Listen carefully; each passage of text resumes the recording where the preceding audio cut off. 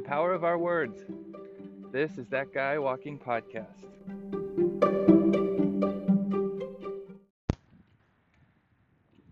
As I'm walking tonight, I'm thinking about the past few days and the power of the words that are spoken.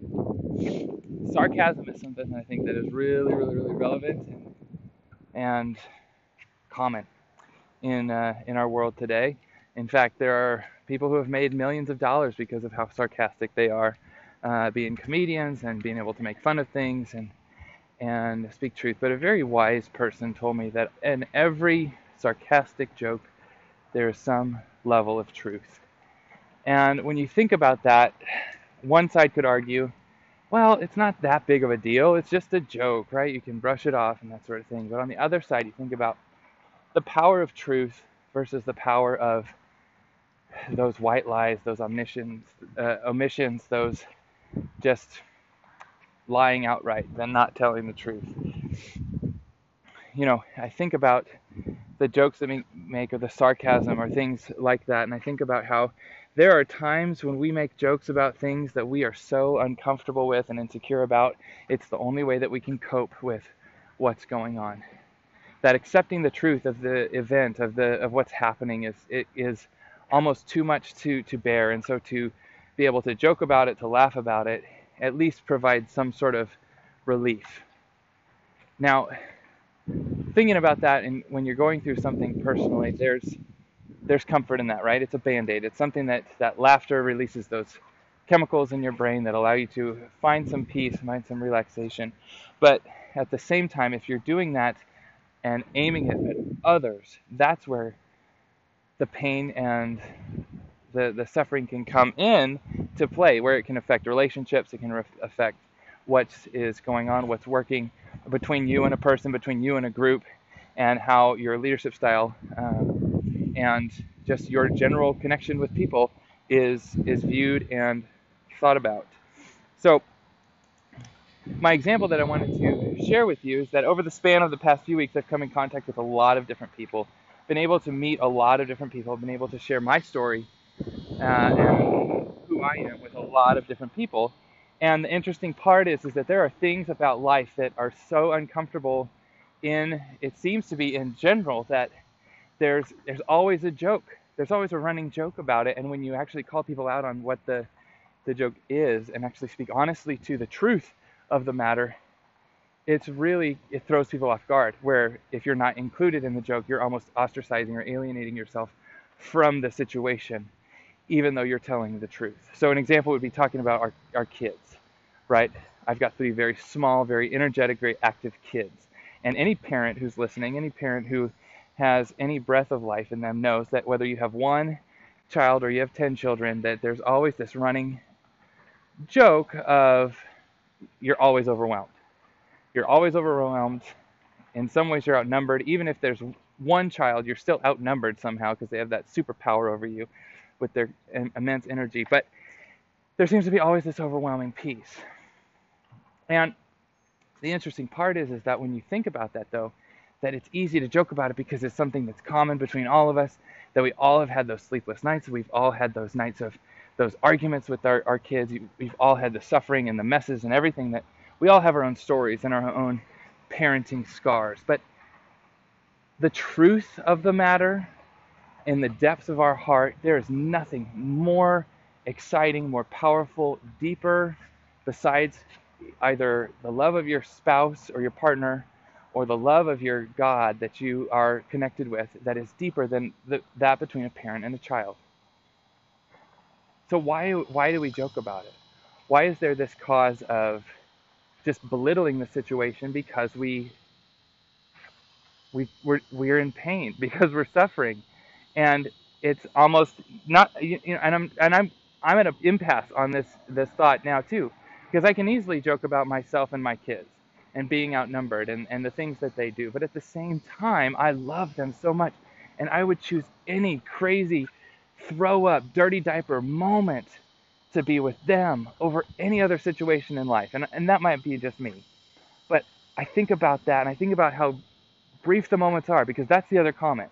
We can come into a conversation, we can introduce ourselves into a conversation and a relationship and a friendship and talk about our families and our jobs and our kids, and the jokes come out about kids. Oh yeah, you're trying to get any sleep. Oh yeah, da, da, da, da. But at the end of the day, the last comment, especially from parents who have older children, is enjoy every moment. And then there might be another joke that is like, well, embrace the crazy. And instead of saying wish me luck, I say, with all my heart, I can't wait, here I come. Just thinking about that power of words, thinking about the power of speaking positively into our lives and into what is going on in our lives is something that can totally change the perspective on how you're approaching life.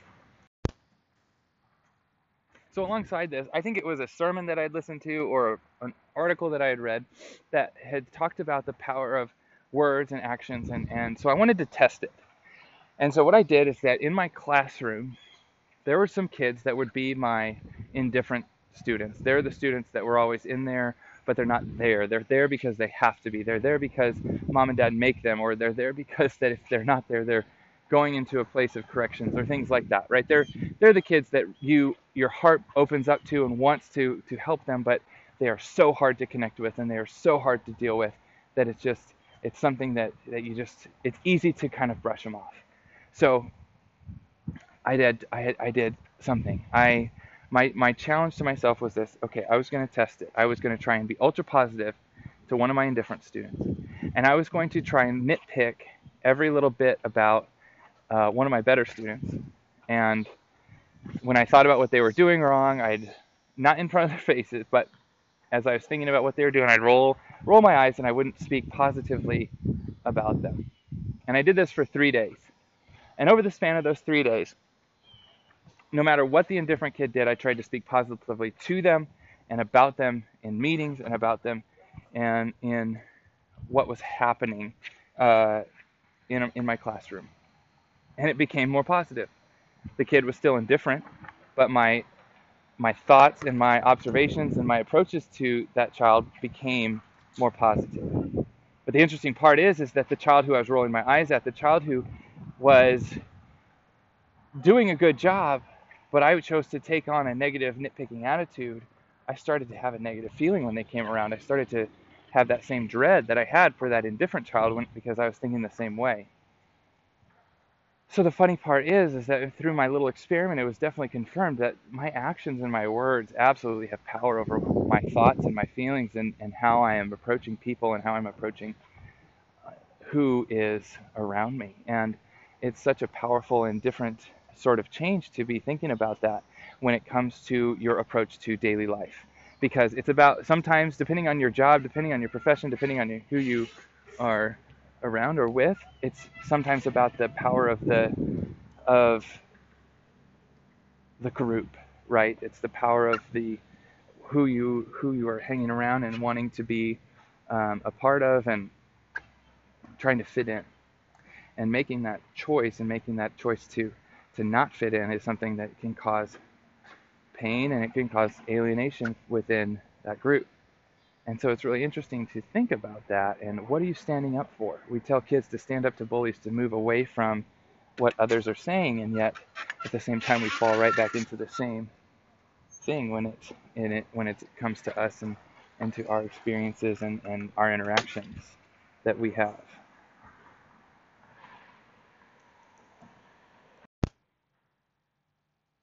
So there's a quote, and I've quoted him before in my podcast, by Erwin McManus, and it says, "The limitations you are willing to accept establish the boundaries of your existence."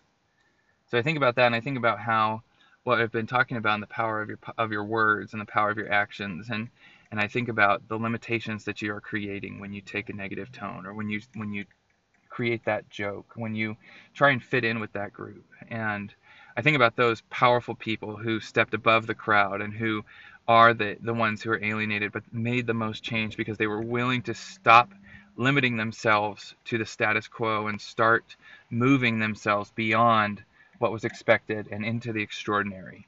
I think the extraordinary is a scary place. It's a lonely place, but it's a place where people can thrive and create true change. And it's only through that extraordinary space that real, amazing, incredible change can occur and be born. And when it comes to our words that we say, the quotes that we place on social media, the things that are on and happening online, it all comes back to that. The power of those words and are putting the limitations on what we have in front of us. So my challenge is, are you accepting the limitations that your words are putting in front of you? Or are you willing to change? Are you willing to grow? And are you willing to see how you can break into the extraordinary by abandoning the status quo and going beyond what is expected?